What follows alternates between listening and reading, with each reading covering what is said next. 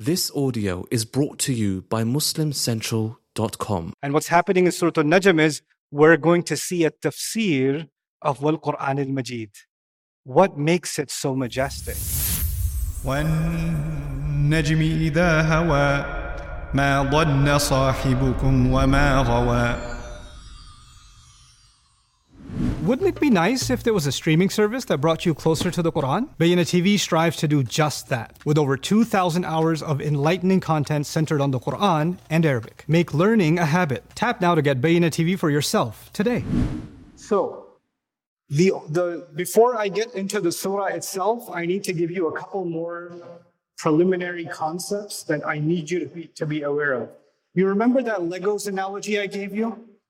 I'm going to give you this picture. There's no text. There's just this picture. The idea is that there are strands within a surah. Strands within a surah. So I'm going to list some strands for you. Some of the more common strands in Meccan surahs. Okay? And they all get stitched together. So one of those strands are the signs of Allah. That's one of the strands that you find a lot in Meccan surahs. So the signs of Allah could be in the mountains, the signs could be inside of ourselves, the signs could be in history, etc. Right? That's one. The second is prophetic history. Prophetic history. Okay? Now, prophetic history, I'm not talking about nations and their destruction. That's separate. Prophetic history is like, you know, when the angels came and spoke to Ibrahim alayhi salam that he's going to have a child. That's a small episode of prophetic history. Or when Musa alayhi salam spoke to Allah on the mountain, that's prophetic history, right? So that's the second strand now. A third strand is Judgment Day and the afterlife. Judgment Day and the afterlife. How many we got so far? What are they? What was number one? Signs of Allah. Two. Prophetic history. What was three? Judgment Day, right? Another strand is going to be the fall of nations. The fall of nations. Like the fall of Fir'aun's nation, the fall of the nation of Ad and Thamud, and so on, right? So the fall of nations is yet another strand, right? Then another strand is comforting the Prophet. This is a very important strand that's in the Meccan Quran, comforting the Prophet. So the Prophet will be told, Sallallahu Alaihi Wasallam, ignore what they're saying. Be patient with what they're saying. Allah is with you, etc. Right? So comforting the Prophet is a constant strand that's going on inside of these surahs. And then these are the main ones. There's some smaller ones, like for example, the basis of how do I describe this? You can call it spiritual morality. Spiritual morality. Let me explain what that means. You know how like in Islam we have technicalities like how do you make wudu, right? We have technicalities for ghusl. We have technicalities for how do you slaughter an animal. Those are very technical and specific things. But honesty, kindness, being fair to one another, being good to parents, those are not technical. That's a part of what? Spiritual morality. So the technical, the Sharia, that stuff came mostly in Medina. But when Mecca, in Mecca, when the Quran was talking about good deeds, it was basically in the realm of this spiritual morality. That's what it was talking about. How many strands do we have now? 6. Another strand, the Quran itself. Or actually, let's make it broader, revelation itself. And let me explain what this means. Revelation is 3 things. Revelation is 3 things. The angel who delivers it is part of the machinery of revelation. What is the angel delivering? The message, that's part of revelation. And who's receiving it? The messenger, that's also part of revelation. So there's 3 pieces to revelation. There's the deliverer, the angel, you can call it the message or the book, and the messenger, the recipient. All 3. That is one of the subjects, one of the strands in Meccan Quran, dealing with that in one way or the other. The reason I brought this up right now is I want you to know something about Surah An-Najm from the outside before we go inside. Surah An-Najm belongs to a group of surahs between 50 and 56. You should know that. Between what surahs? 50 and 56. These are all Meccan surahs, all of them. And they all have strands that build on each other. So Allah will give you a little bit of one of the strands in Surah Qaf, and He'll give you some extras. The same strand will come up somehow again in Surah Al-Dhariyat, then it will come again in Surah Al-Tur, and then it will come again in Najm, then in Qamar, then in Rahman, and then in Waqi'ah. 50 all the way to 56. Now I'm going to talk to you about one of those strands. One of those strands is the Quran itself. Revelation, the Quran itself, is one of the strands that you find in Surah number 50. It comes again in 51. It comes again in 52. It comes again in 53. And we're in 53 right now. So I want to show you what's happening with this strand. Why do I want to show you this strand and not the other strands? Because we're dealing with section number 1 of the surah. And section number 1 of the surah is actually about the Quran, revelation itself. So let me tell you what happens. In Surah Al-Qaf, Allah swears, Wal Quran al-Majid. He swears by the Quran full of majesty. The glorious Quran, the majestic Quran. He doesn't explain what makes it majestic. You should ponder that yourself. But he's dropped an idea in Surah Qaf that he's describing the Quran as what? Majestic. In Surah Al-Dhariyat, he says, this Quran is as true as your ability to speak. He's basically saying if you contemplate the human ability to speak, you will realize it wasn't given as a product of evolution. And you will also realize its limits. And the more you contemplate human speech, the more you will become clear that this cannot be human speech. إِنَّهُ لَحَقٌّ مِثْلَ مَا أَنَّكُمْ تَنْطِقُونَ. It's a pretty remarkable statement. So there's a proof for the Quran in my own tongue. My own tongue is proof for the Quran if I contemplate it. That's in Surah Al-Dhariyat. Surah Al-Tur now takes a few extra steps. The Surah Al-Tur now says, here are all the things they say to say this is not from Allah. All the allegations against the Quran, all collected in one place in Surah Al-Tur. وَمَا أَنْتَ بِنِعْمَةِ رَبِّكَ بِكَاهِنٍ وَلَا مَجْنُونَ. You're not a mind reader. You're not a sorcerer. You're not insane. Are they saying he's a poet? Are they saying he's crafting it and editing it himself? تَقَوَّلَهُ. Well, you know what? If this is human speech and it's one of these categories, why don't you just bring something like it? فَلْيَأْتُوا بِحَدِيثٍ مِثْلِهِ. Then they should do it. They should produce something like it. So what you're seeing now is a progression. The proof. Surah Al-Dhariyat was proving the Quran. Surah Al-Tur is proving the Quran. But Surah Qaf was not proving the Quran. Surah Qaf was just saying it's full of majesty. It was describing the beauty of the Quran. And what's happening in Surah An-Najm is we're going to see a tafsir of Wal Quran al-Majid. What makes it so majestic?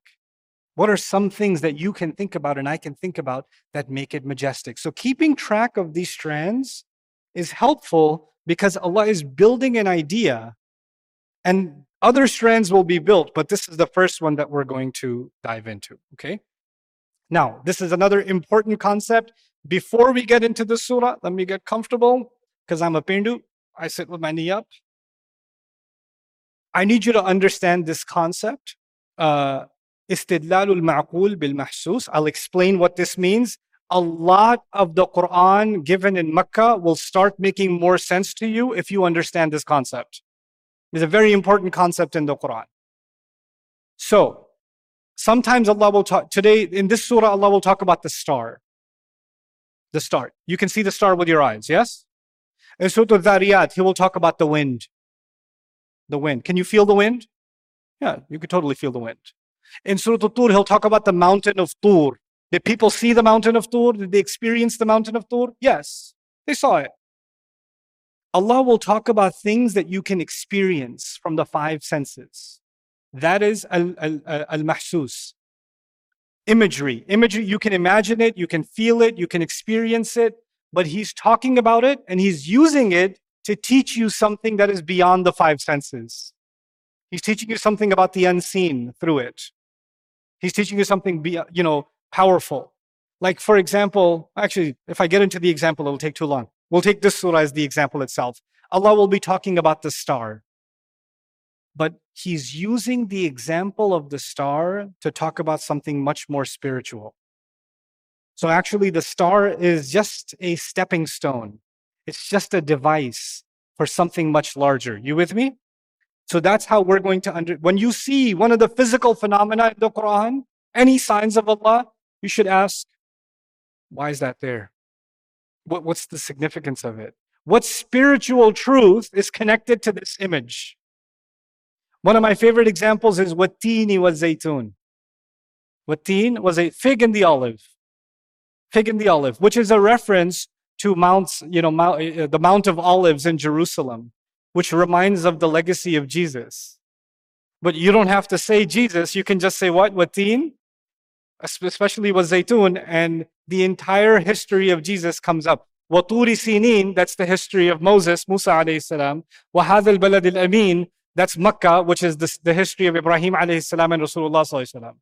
So prophets are being talked about by just a few images, you see, and their entire legacy, that entire spiritual truth is encapsulated in just a couple of words. That's part of the style of the Quran.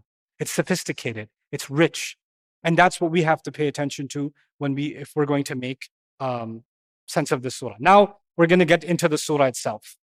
First things first, the reports we have about the surah, they're not conclusive, but most likely, or high likelihood, this was given to the Prophet ﷺ in the 5th year.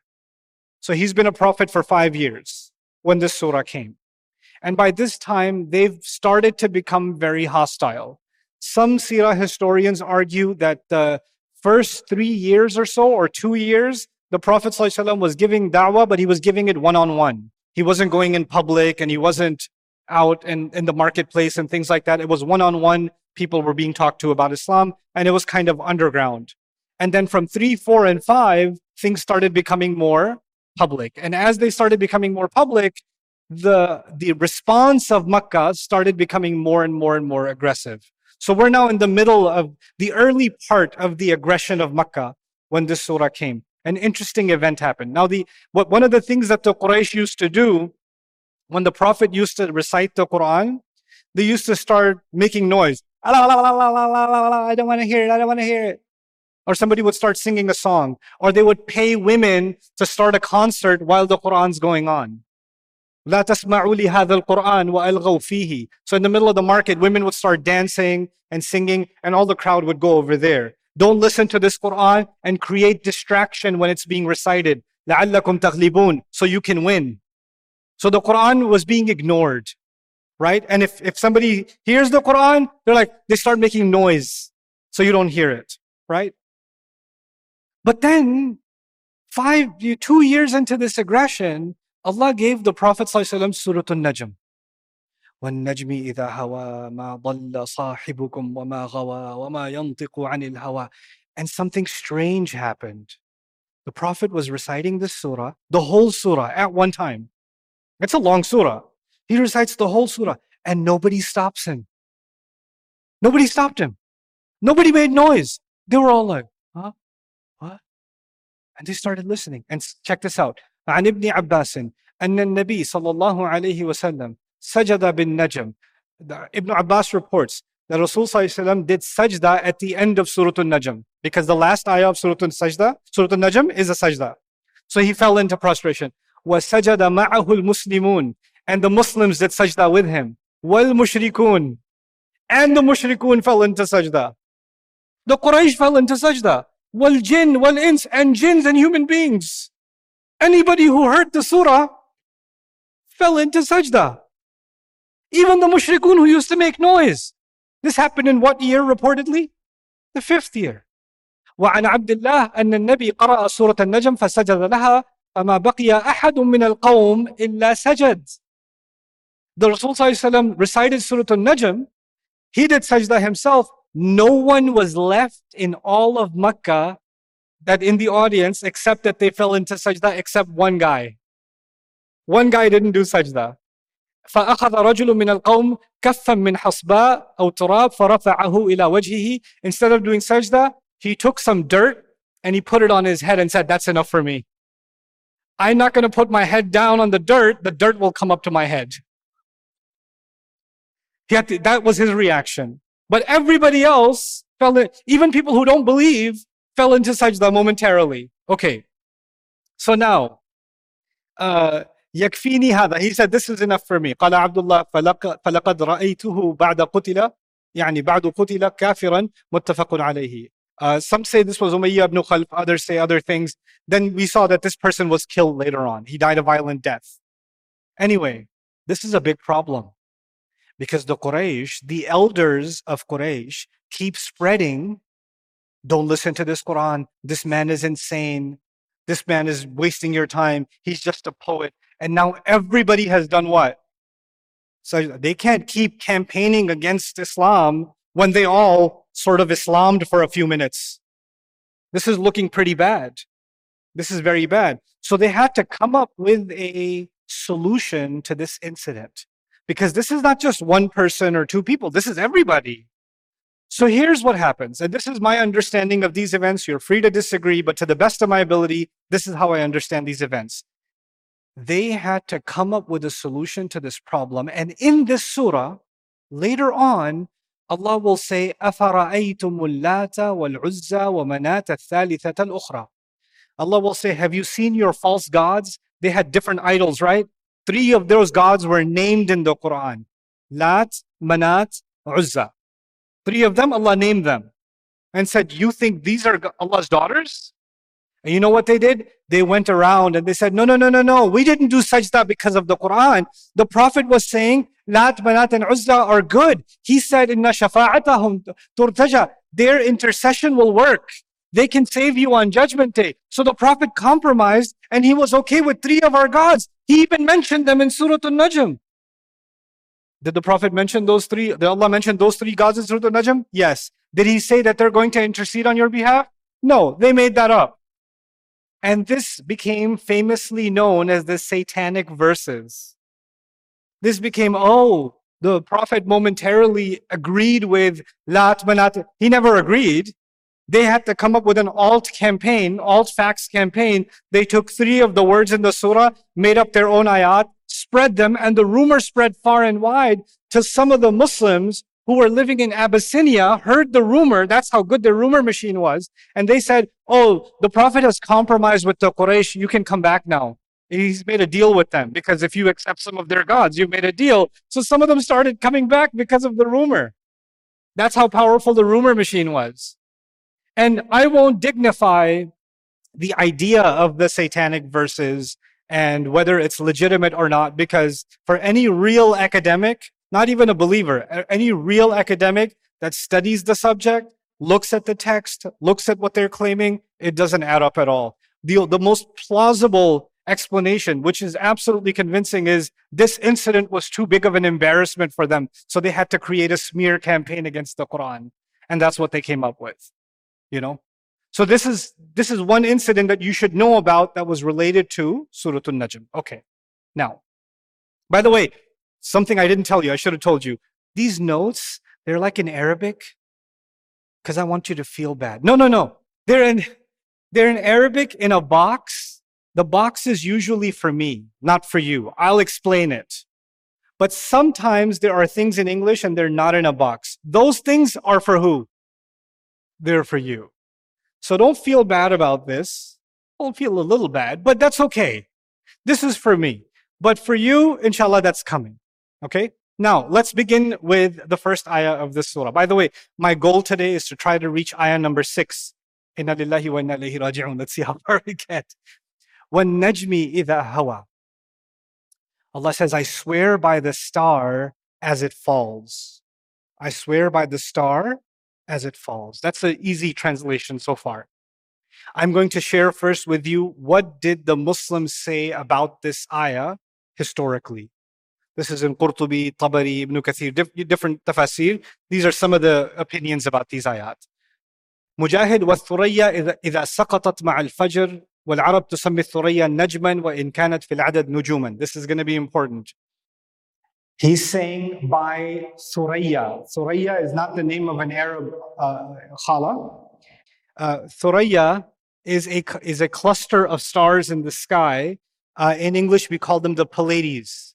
The Pleiades constellation or the Pleiades cluster of stars. Okay, the Arabs used to call it Thuraya. And they're saying by the constellation or the cluster of stars called Thuraya as they fall.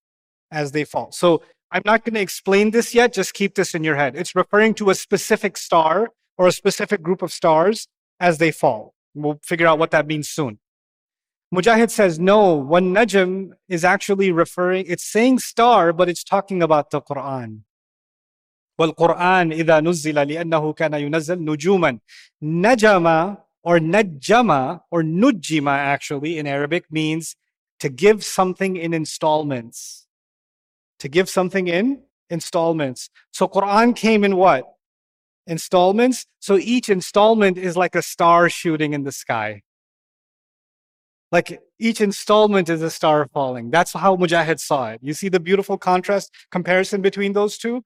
It's a similar oath that you find in Surah Al-Waqi'ah when Allah says, فَلَا أُقْسِمُ بِمَوَاقِعِ النُّجُومِ. I swear by the falling of and the placement of the stars, right? And so that's a very powerful, beautiful image because the stars are the only light in the middle of darkness, and the revelation of Allah is light in the middle of a world that's full of darkness, right? And Allah controls every star and its movement, and Allah determined every ayah and its revelation and when it came. So that was the opinion of Mujahid. Al-Farra, nujumu samai kulluha hina taghrubu. This is all of the stars in the sky when they fall or when they start disappearing from the horizon. Hassan says something similar. Allah swear by the stars as they disappear. Hassan also said this might be referring to stars on Judgment Day when they all start falling. I swear by the star as it falls or as it will fall, meaning I'm swearing by the time when all stars are going to start dropping out of the universe. Because Allah will describe, that إِذَا الْكَوَاكِبُ انْتَثَرَتْ, other places in the Quran, all the stars are going to disperse, and tumisat, they're going to be erased and wiped out. So that could be a reference to that. These are early opinions. إِنَّ النَّجْمَ هَا هُنَا الزَّهْرَ لِأَنَّ قَوْمًا مِنَ الْعَرَبِ كَانُوا يَعْبُدُونَهَا. Some say this is a star, specific star called Zahra, and the Arabs used to worship it. So Allah is swearing by it as if He owns it. That's not your God, it has a God. So that's what it's a reference to. And then finally, this is actually the weakest of the opinions. An-Najm huna huwa an-nabt alladhi laysa lahu saq. Najm is also used in Arabic for grass or low plants. But that's, and as the wind makes them go down, so the grass as it goes down. But that's not really viable in coming up with the rest of it. Now, I've actually mentioned this already, so we can move on. Interesting opinion, very rare opinion. Sometimes among our mufassirun, there were those who really loved the Prophet sallallahu alaihi wasallam, and their love of the Prophet influenced their tafsir, their thoughts about the Quran. So they would see, Allah is talking about the star as it falls. This must be talking about the Prophet Muhammad as he came down from the Mi'raj, the star as it falls. So that was also one of the opinions that was further. Ja'far ibn Muhammad, Ali ibn Hussein said this. Okay. So now, this is where I need you to use your imagination a little bit. So don't worry about the screen right now, just listen to me. The ancient Arabs before Islam, they were really in touch with the sky. Obviously, they lived in the desert, and in the desert, the sky looks very different than what the sky looks like now with the world full of lights and electronics and pollution. There are photographers from around the world that come to Texas. There's a certain spot in Texas that has the best night sky in the world. And they come there and there are no lights allowed and no flashes allowed, and they come to just take pictures of the sky. But that was the normal sky for the Arabs back in the day. And we see a few stars here and there. But actually, if you go in the desert sky, there's not a place where you don't find stars. It's actually very different night sky than the one that we see. So we actually, the tragedy of modern technology is that for the most part, we have not experienced the night sky. So when Allah is talking about the star as it falls, we have much less of a connection to that than the ancient Arabs did. Now, the ancient Arab, I want you to just imagine you live in that time, before Islam, back in ancient Arabia, right? Not a lot of cities, people, not a lot of lights. People love coming out at night because the day is excruciatingly hot. And the only real beauty they have to stare at is what? The stars. And they love traveling at night because it's safer, because you're cloaked, and because it's cooler and they can move faster. So they traveled quite a bit at night too. And وَبِالنَّجْمِ هُمْ يَهْتَدُونَ, and they used to use the stars for navigation. Now the thing is, you might not know this, and I didn't know this because we're not in touch with nature, but the stars actually move through the seasons. They actually move.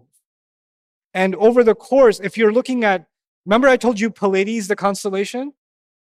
At one part of the year, as soon as Maghrib happens, you can see it at eye level.